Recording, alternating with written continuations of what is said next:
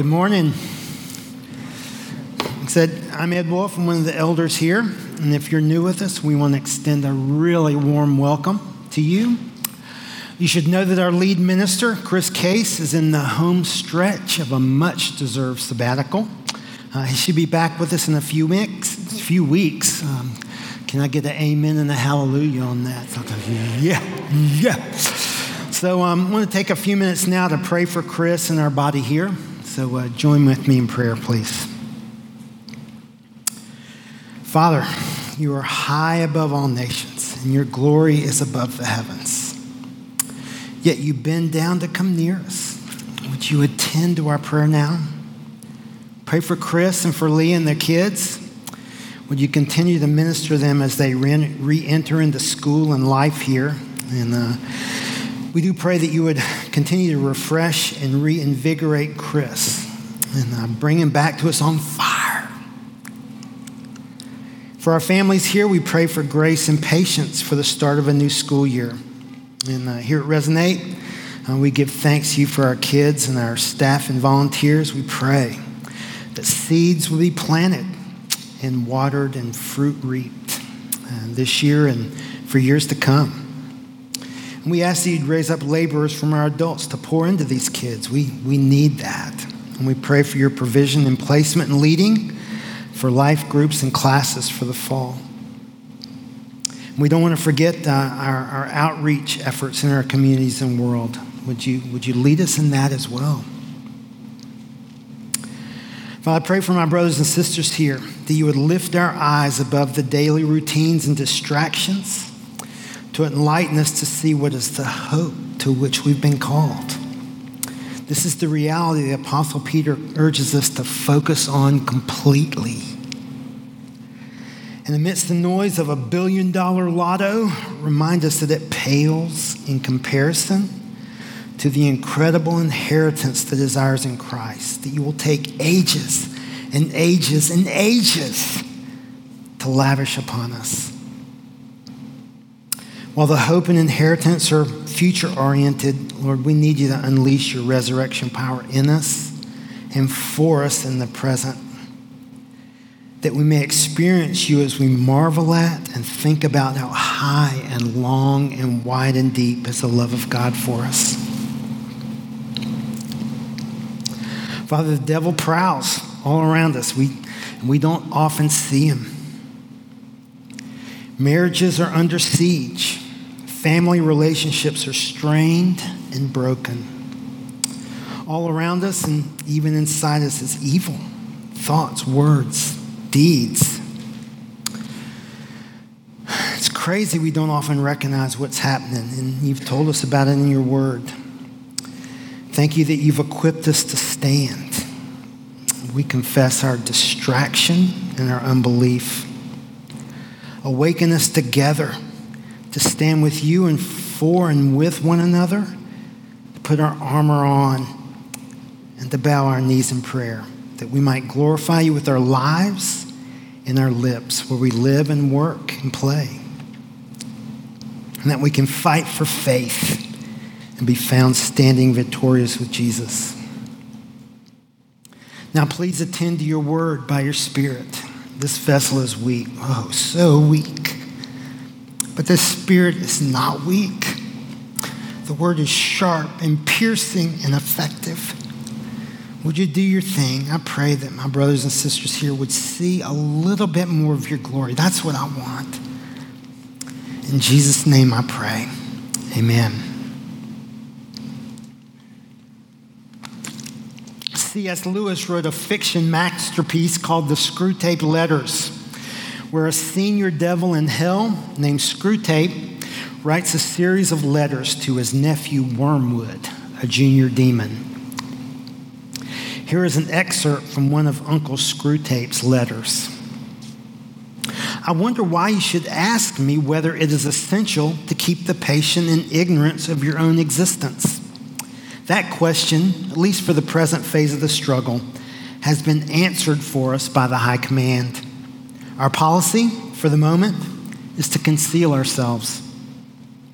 I do not think you will have much difficulty in keeping your patient in the dark.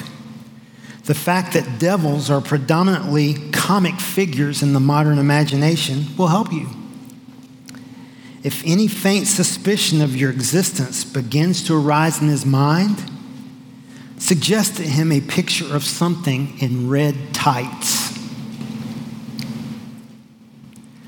In Ephesians, we've seen the amazing work of God to create a new society, the church. And we saw how he's calling this new society to walk according to our new identity, in unity, in purity and harmony. As he concludes his letter now, Paul brings us back down to earth, to the harsh realities of our existence. Paul's suffering in prison. The Ephesians' lives are difficult. There's hostile opposition at every turn.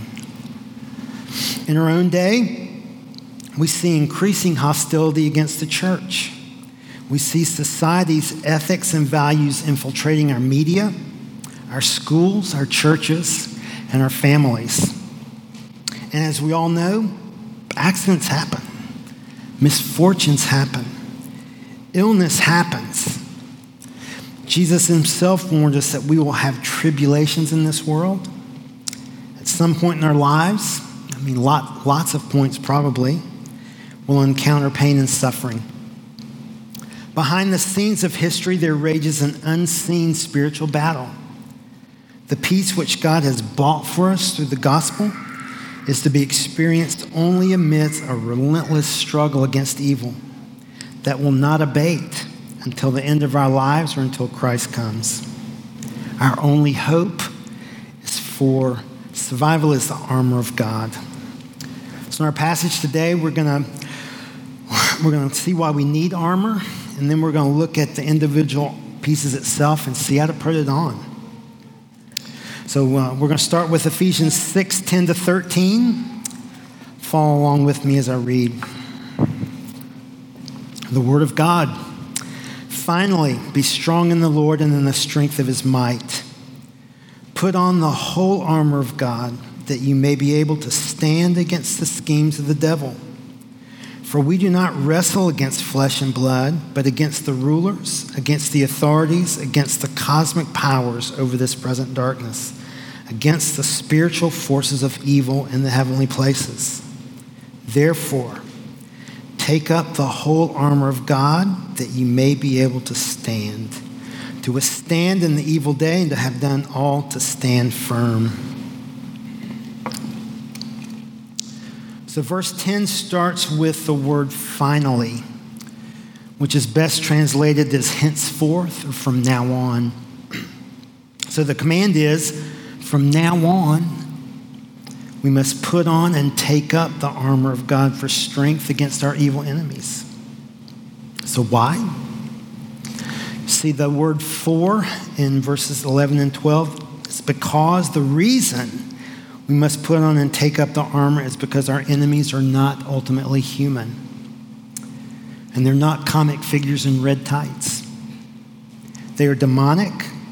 The devil is behind every evil that humans do. And this is what's real. We saw back in Ephesians 2 that before we knew Christ, we were following the prince of the power of the air, the spirit that is now at work in the sons of disobedience. In Ephesians 4, by human cunning, by craftiness, and deceitful schemes. So how does Paul describe our enemies? First, they're cunning. The schemes of the devil is defined as tactical shrewdness, ingenious deception. Since my wife hates scary movies, we don't watch them, but we do see previews. The evil always comes as a surprise, doesn't it? It's lurking. To when and where. Least expected. Theologian John Stott makes the following comments about the schemes of the devil. He is at his wiliest when he succeeds in persuading people that he doesn't exist. The devil seldom attacks openly, preferring darkness to light. That when he transforms himself into an angel of light, we're caught unsuspecting. He is a dangerous wolf, but enters Christ's flock in disguise of a sheep. Sometimes he roars like a lion, but more often is as subtle as a serpent. We must not imagine, therefore, that open persecution and open temptation to sin are his only or even his commonest weapons. He prefers to seduce us into compromise and deceive us into error. So our enemies are sneaky, they're wily, and they're cunning. Our enemies are powerful. They're rulers. They're authorities. It's cosmic powers. The Apostle John records for us several of Jesus' statements related to the devil as the ruler of this world. And in 1 John 5:19, John declares that the whole world lies in the power of the evil one. So this is no provincial or regional power. It's worldwide power of considerable magnitude. And surely Paul and his readers recalled a fairly recent episode in Ephesus described for us in Acts 19 where God was doing extraordinary miracles by the hands of Paul, including casting out evil spirits from people. 7 itinerant Jewish exorcists saw this and decided to join the fun by invoking the name of Jesus, whom Paul proclaims, to cast out an evil spirit from a man. The demoniac replied, "Jesus I know, Paul I recognize, but who are you?" And he jumped all 7 guys and overpowered them, so they fled the house naked and wounded. And this became known to all the residents of Ephesus. So our enemies wield considerable power, and they're evil. We saw in Ephesians 5 that the days are evil. This is present darkness. Darkness of falsehood and sin is our enemy's native habitat. They are dishonest, unfair, and without moral principles. They are ruthless. They are relentless in pursuit of their malicious designs. My wife and I traveled to Europe earlier this summer. As we toured, we realized just how much we'd forgotten about our European history. The savage brutality carried out by Christian Catholics and Protestants against one another was disheartening. It's awful. And we walked the river walks and the streets of Vienna and Budapest that Nazis and communists stained with the blood of tens of thousands of people. Such coldly calculated cruelty, such ruthlessly evil power, such deceit, it still kills me. It's present today too, isn't it? In so many places in the world, Christians and other minorities are oppressed, tortured, and killed. It's unspeakably evil. In our own country, while there may be less obvious and outright oppression and torture, there is no shortage of greed, sexual immorality, and covetous that deceives and destroys countless individuals and families. Brothers and sisters, look at the suffering and evil in our world. When humans are deceived over what is real, we can think and do terribly unspeakable evil. The horrors are too diverse to list. And these are the outcomes of the schemes of the devil. This is what he wants to do to us, to you, to me, our loved ones. So our enemies are powerful. They're cunning, and they're evil. We can't see them. So what are we to do in face of such strong enemies? Paul exhorts us to put on the whole armor of God, to take up the whole armor of God. For what does one need armor? Armor is for one thing, isn't it? It's for battle. Life is war. We're involved in mortal combat, and we cannot survive without the armor. The evidence that a soldier takes his battle seriously and understands the strength of his enemies is seen how he arms and prepares. We need all the armor. It doesn't do to have a nice shield, but not a helmet or a sword for your hand-to-hand combat. We need the right equipment. Protective armor and offensive weapons matter. They matter. What does the armor provide? It provides the strength of God's might. We need God's strength that he provides via the armor.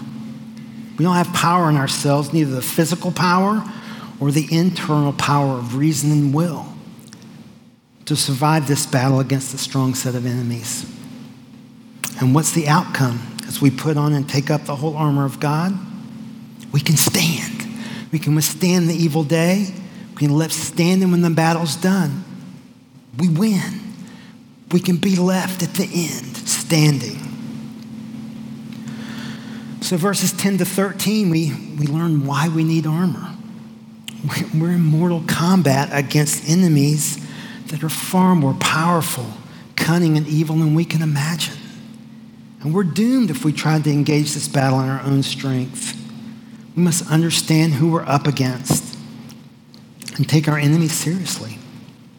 We can stand, we can win, but our only hope to fight the battle, to endure the battle, to win in the end is to put on and take up the whole armor of God. So before we consider the individual armor pieces, I want to point out a few things to keep in mind. First, as we said, whose armor is it?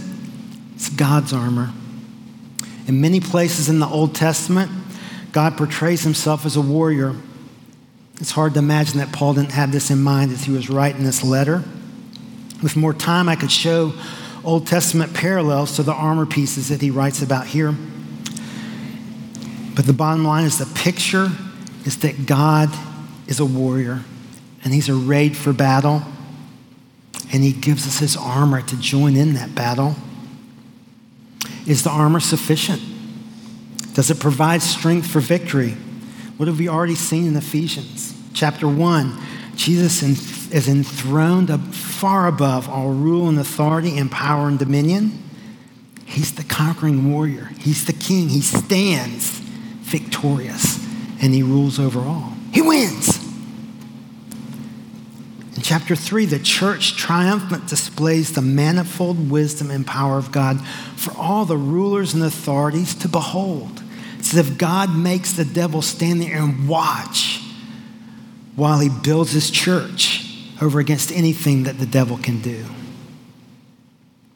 So our warrior God is a conquering king over all his enemies. He's wielded his armor successfully. His armor is sufficient for us in our battle. It was sufficient for him, it's sufficient for us. We can be confident, totally confident, that since Jesus has conquered the principalities and powers, we can put it on, we can take it up, and we can endure and stand. The word for put on in verse 6:11 is the same word from Ephesians 4, where we're told to put on the new self. And the picture is that of putting on new clothes that align with our new identities. The word for take up in 6:13 gives the picture not of clothing, but of grasping the weaponry in preparation for battle. And the illustration pairs material pieces of armor, like belts and shields and helmets, with non-material realities that Paul has already mentioned in this book: faith, righteousness, gospel, peace, salvation. The application Paul has in mind for us deals with these non-material items that we must put on and take up in our minds and hearts and wills. This is important. We're not passive in this warfare. We've seen that. We must actively put on and take up the armor of God in our daily lives. So let's roll through the 6 pieces of armor that Paul lists and consider how we can put them on and take them up. So verse 14a, stand therefore, having fastened on the belt of truth. How might we put on truth? We've just seen that our enemies are deceptive, cunning, and scheming. Jesus himself describes the devil in John 8 as having nothing to do with the truth, because the truth is not in him. He is a liar and the father of lies. We live in a day, don't we, where people create their own truth, their own reality. That's the spirit of the age. But Jesus in John 14 declares that he is the truth, the ultimate reality. In Ephesians 4, we saw that the truth is in Jesus, and the Ephesians were taught truth in him. Ephesians 1, the word of truth is linked to the gospel, and the Ephesians believed. In these texts, the emphasis seems to be on doctrine, as it were. And so we're to embrace in our minds and hearts the truth about Jesus and the gospel, to believe it, to learn it, to love it. But that's not all. In Ephesians 4, we saw that we're exhorted to speak the truth. And the connection is made between being taught in Jesus and living in true righteousness and holiness. So here we're to embrace our truth in our minds and hearts by being people of sincerity, integrity, and honesty. So you put together the belt of truth. We're to embrace with our minds and hearts the truth of the person and the work of Jesus in the gospel, to believe it, to learn it, to love it. And we're to be people of sincerity, integrity, and honesty in our dealings in the world. This will frustrate the devil's schemes. 14b, stand therefore having put on the breastplate of righteousness. So how do we put on righteousness? Our enemies are evil, and they do evil. Before we came to Christ, we followed the devil in the disobedient way we live. We saw that chronicled for us in chapters 4 and 5. Callousness, greed, impurity, sexual immorality, anger, malice, slander. It's a big list. What is clear is the call for us to walk as children of light, doing what is good and right and true. As opposed to the way we lived before we knew Christ, we're to be kind, tenderhearted, forgiving, and loving, and thankful. This is the righteous behavior and character and conduct we're to put on, since it now corresponds to our new identity in Jesus. So then to put on the breastplate of righteousness, we're to embrace with our hearts and minds our new identity in Jesus, and to actively practice and walk in righteous character and conduct. This will thwart our enemy's temptations to evil. Verse 15, stand therefore as shoes for your feet, having put on the readiness of the gospel of peace.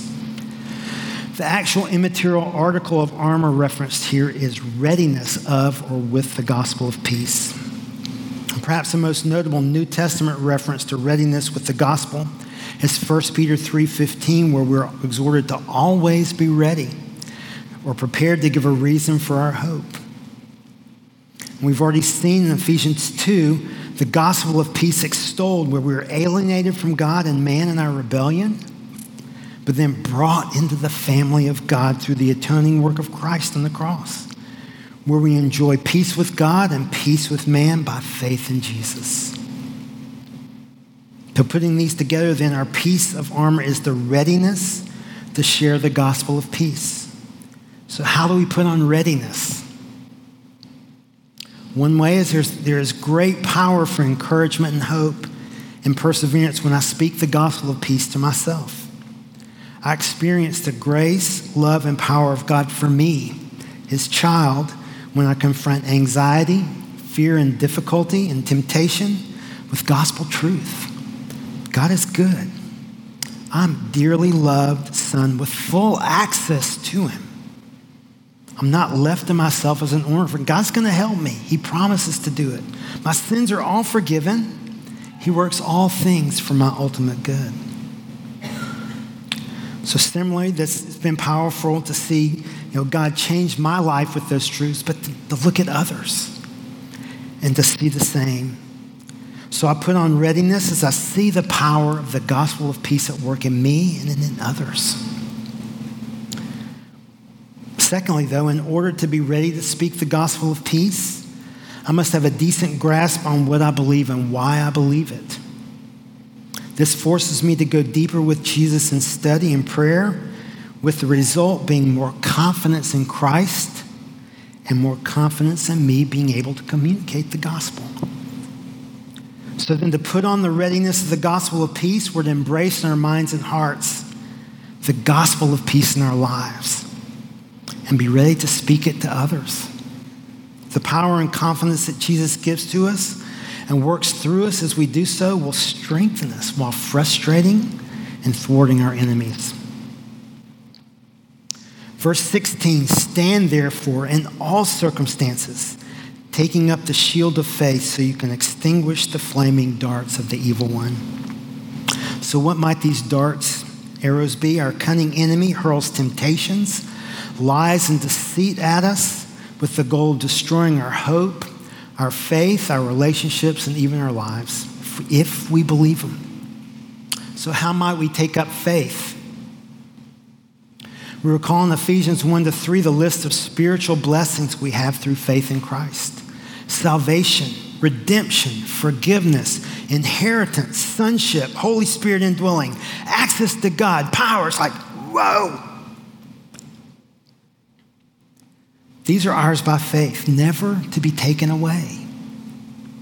We believe these promises of God to fend off the flaming darts of the evil one.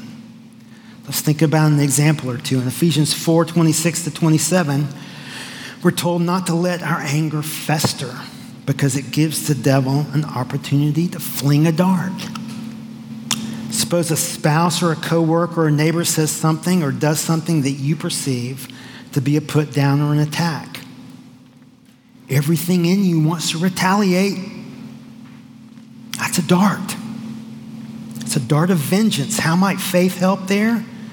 Perhaps you will recall, as we saw in Ephesians 2, that God is merciful to the undeserving, like me. I can be merciful to others. Or maybe you'll remember the promise of God in Romans 12:19, that vengeance belongs to God and not to me.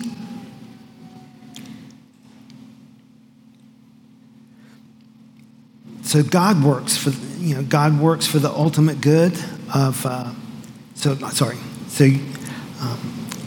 To believe that God has the wisdom and the ability to best address the situation, since He's going to do the vengeance and not me. Or maybe something unfortunate happens, an event or a diagnosis. The thought crosses your mind that God may be punishing you somehow. That's a dart. How might faith help? You might remember that your sins are all forgiven, and the wrath of God towards you was diverted to Christ. God is not mad at you. You might remember the promise that God works for the ultimate good of all who love Him. So this is not punishment, because God does not act that way toward His children. He disciplines for our good. He does do that, but He does not punish. He punished Christ in our place. So in both cases, you fend off the flaming dart by believing the promises of God that you have through faith in Christ.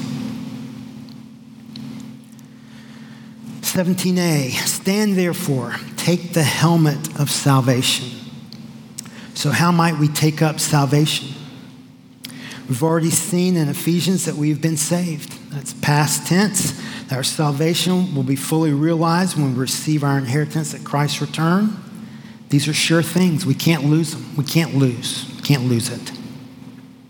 In 1 Thessalonians 5:8-10, Paul links helmet and salvation, clarifying that the helmet is actually the hope of salvation, the confidence that we will live with Christ forever. So then to take up the helmet of salvation is to believe that God has delivered us finally and decisively from the wrath of God so that we will live with Him forever. This belief is essentially the same as the shield of faith. We're secure in Christ, so the devil can't destroy us with lies or deceit or accusations or fear. 17b, stand therefore and take up the sword of the Spirit, which is the word of God. How might we take up the word? How might we take up the sword? In Hebrews 4, we see that the word of God is sharp and discerning. In Romans 8:13, we see the Spirit being used in battle to kill the deeds of the flesh. So putting these images together, we see that God's written word, whose origin is attributed to the inspiration of the Spirit, can cut through people's defenses, can prick their consciences, and can kill sin. A quick example of how this has worked for me lately, all around town, I see the lottery billboards, luring me to play to win millions of dollars or billions of dollars. If I could win $100 million, then my troubles would be solved. But that's a lie of the evil one, to stir up greed and covetousness in me. So I'm going to fight it. I'm going to take up that word. I'm going to take up that sword. 1 Timothy 6:9. Those who desire to be rich fall into temptation, into a snare, into many senseless and harmful desires that plunge people into ruin and destruction. 1 Timothy 6:17. Don't set your hopes on the uncertainty of riches. Proverbs 11:28. Whoever trusts in his riches will fall, but the righteous will flourish like a green leaf. So I'm going to wield that sword to kill the sin before it takes root. So then to take up the sword of the Spirit, the Word of God, is to use it to expose the lies and deceit of the evil one, to kill sin and thereby thwart the devil's schemes and work. So you see here on the screen here, this picture from our kids' knighting ceremony yesterday, and in it, it's kind of hard to see, but you can see all the pieces of armor. See them all there. And I'm totally sure that this is exactly the picture that Paul had when he wrote his letter to the Ephesians. So the armor of God given to us to put on, to take up, so we can withstand the evil day and be left standing at the end of the battle. We put it on and take it up by embracing our minds and hearts the truth of the person and work of Christ in the gospel, to believe it, to learn it, to love it. That we're people of sincerity, integrity, and honesty in our dealings in the world. We embrace the reality of our new identity in Jesus and actively practice and walk in righteous character and conduct. We embrace the gospel of peace in our lives, and we're ready to speak it to others. We embrace the promises of God and believe them, thereby dismissing the lies and deceit and the temptations of the evil one. We believe that God has delivered us finally and decisively from the wrath of God, so we'll live with him forever. And we actively use the word of God to expose the lies and deceit of the evil one and to kill sin. Kill it. All these pieces of armor are connected. We need the whole armor to survive the battles of life and to live with God forever. It's Jesus' armor. It worked for him. It'll work for us as we take it up, put it on. So quickly, let's look at verses 18 to 22. Let me read those for us, and we'll talk about them. Praying at all times in the Spirit, with all prayer and supplication. To that end, keep alert with all perseverance, making supplication for all the saints, and also for me, that words may be given to me in opening my mouth boldly to proclaim the mystery of the gospel, for which I am an ambassador in chains, that I may declare it boldly as I ought to speak. So that you also may know how I am and what I am doing, Tychicus, the beloved brother and faithful minister in the Lord, will tell you everything. I have sent him to you for this very purpose, that you may know how we are and that he may encourage your hearts. Some commentators list prayer as another of the pieces of armor, and some do not. The grammatical construction leads me to favor the view that Paul's intention is that prayer be seen as a way of putting on and taking up. So God gives us his armor to put on and take up, and we need divine help to do it. We're to stand there for by putting on, by taking up, and by praying. So what's to characterize our praying? We're to pray at all times, often, unceasingly. We must cultivate a posture of constant dependence on the Spirit. We need him all the time. All kinds of prayer and supplication. Y'all, we need to pray about anything and everything. We're never self-sufficient, as much as we might like to think we are. Vigilance and perseverance. We're in mortal combat against formidable enemies. We need to be alert to schemes and arrows. We can't let down our guards for a moment. And this battle is for the rest of our lives or until Christ returns.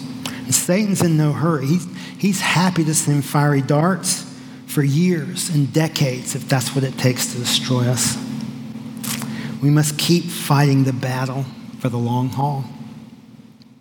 It's for all the saints. All the saints need prayer. Even the Apostle Paul pleads for prayer for himself. We're fellow citizens with the saints and members of the household of God, and we are comrades and allies in our warfare. We pray for one another. And finally, we need each other's encouragement and support to put on the armor and to take up the armor so we'll survive.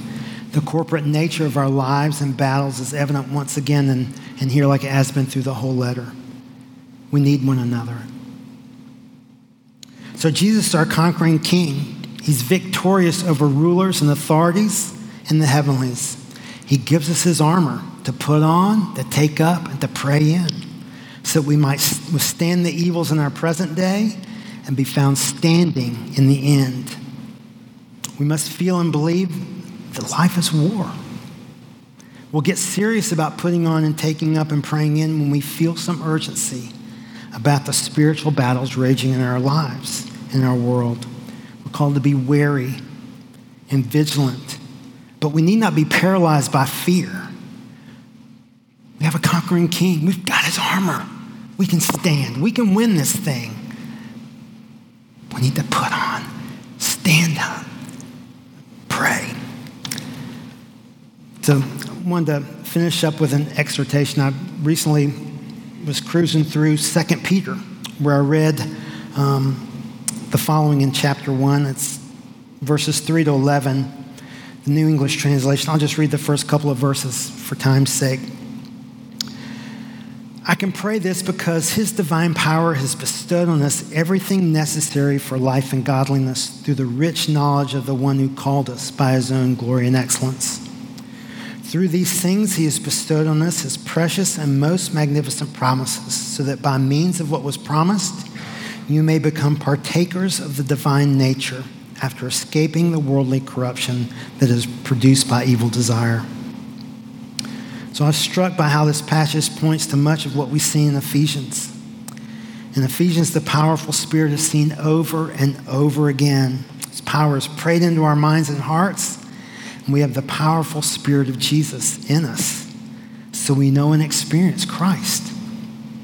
And not only do we have Jesus, the Word of God, but we have his words, his promises for our defense and for our offense. Is a marriage struggling? Is parenting a challenge? Are relationships frayed and frazzled? Is the workplace workload overwhelming us? In Jesus, in his power and his word, we have everything we need for life and godliness. That's everything we need for life and godliness. Now let's be clear, we shouldn't expect a hassle-free life of blissful ease and comfort. That's the message I get. I'm retired. You deserve this. Sit back. That's not. Jesus told us in life we will have tribulation. If we follow him, we can expect persecution. We know what we've seen already, that our mortal enemy is relentlessly trying to destroy us. But what we can expect as we put on and take up and pray in the armor of God, we'll be able to stand. We'll effectively and productively endure the battle and stand in the end to enter into the rich eternal kingdom of Lord Jesus with joy because of his promises, because of his power. It doesn't help if our Bibles gather dust on our bedside tables. We must actively engage with the Word, Jesus, in his Word. Not to do so shows blindness and nearsightedness. Now, I didn't say that's what Peter said. Peter, like Paul, calls us to the effort to put on, to take up and pray in the armor of God, the promises of God, so we can withstand. So I asked myself, thinking through this, do I want to be effective and productive in my life and be with Christ forever? Like, yeah. Do I feel needy in my marriage, in my family? I don't work anymore, but I did. It's hard. I struggle. I'm weak. I need Christ and his power. You know, if I go to the doctor with a condition and she gives me a surefire prescription for what I need and I ignore it, should I be surprised that my condition doesn't improve? And what if I told you that I would give you $50,000 if you would make the effort to eat dinner at my house in Eastlake once a week for a year? And you live far away in Villa Rica or Roswell or Noonan or Lawrenceville or somewhere. If you wanted that money, or if you needed that money, I wonder if you might change a routine or a schedule to make time to travel for dinner. I mean, let's be honest. I'm looking at myself. Any given moment, I'll choose actions that I desire or that I need, feel like I need, rather than what I should do. I mean, I guess I should do this. I'm going to do what I want or what I need. That's the best motivator. Best motivator. In Ephesians, Paul has mentioned unseen realities that are awesome and fearsome, powerful, cunning, evil, and real. And they want to destroy us. I'm asking myself, do I believe this? I mean, if I stop to look at my life and those around me and in the world, it's like, why wouldn't I believe this? Notice the challenges to God's truth all over the place, and the twisting of God's word. Temptations and doubts that come out of the blue. I mean, does that happen to you? I mean, out of the blue, in good times and in difficult times. The blatant evils that people do.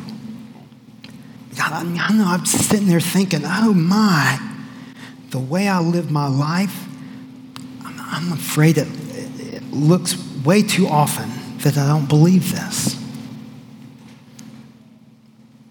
You know, the things I tend to pursue, I mean, I'm retired now, and so, live the good life. I mean, it's like, self-care, pad your life, comfort, ease. That's the message that I get. We don't see bombs falling or bullets whizzing by. And I just wonder, will much change until I feel some desperation of attack or a desire to join the fight with my captain? So my exhortation is to listen to Jesus and to begin to cultivate our desire for Christ and our desperation for him, so it drives us to put on, take up, and pray in the armor and the promises of God to fight against our mortal enemies. I look at myself multiple times a day. I would desire to fill my tummy, and I make time to do it. If we feel the need and desire to put on the armor of God and to feed our souls even once a day, we'll make the time and the effort to do it. I know we will. Since we're members of God's family, we can cultivate this together. You heard Tristy give a wonderful plug for the classes. I was going to do it, but she did way better than me. But I'll say those classes are good. I mean, and so basically, I will plead with you, or I'll double dog dare you, whatever it takes. Make the time, make the effort, make the changes to get yourself in a place where you put on, take up, and pray in the armor of God. Make it happen. So, I'm done. In the words of Randy Stonehill, I've got news for you. This is not a game. I've got news for you. Are you listening? Brothers and sisters, let's help and encourage one another to daily put on and take up and pray in the promises and the armor of God, these given to us for life, so we can stand and be found standing in the end. Amen. Let me pray for us as we prepare our hearts for the Lord's table. King Jesus, amidst our lives in this crazy world, We often forget that you rule and reign now over your enemies and ours. Remind us of these unseen spiritual realities. As we come now to your table, open our minds and hearts to the reality of this gospel of peace that Paul has spoken of in this Ephesians letter. Oh, would you enlighten us to marvel at your glory and then to marvel at our sonship and access to you that you have attained for us at the cross. We call to mind how we don't deserve any of this grace. We acknowledge our sin to you.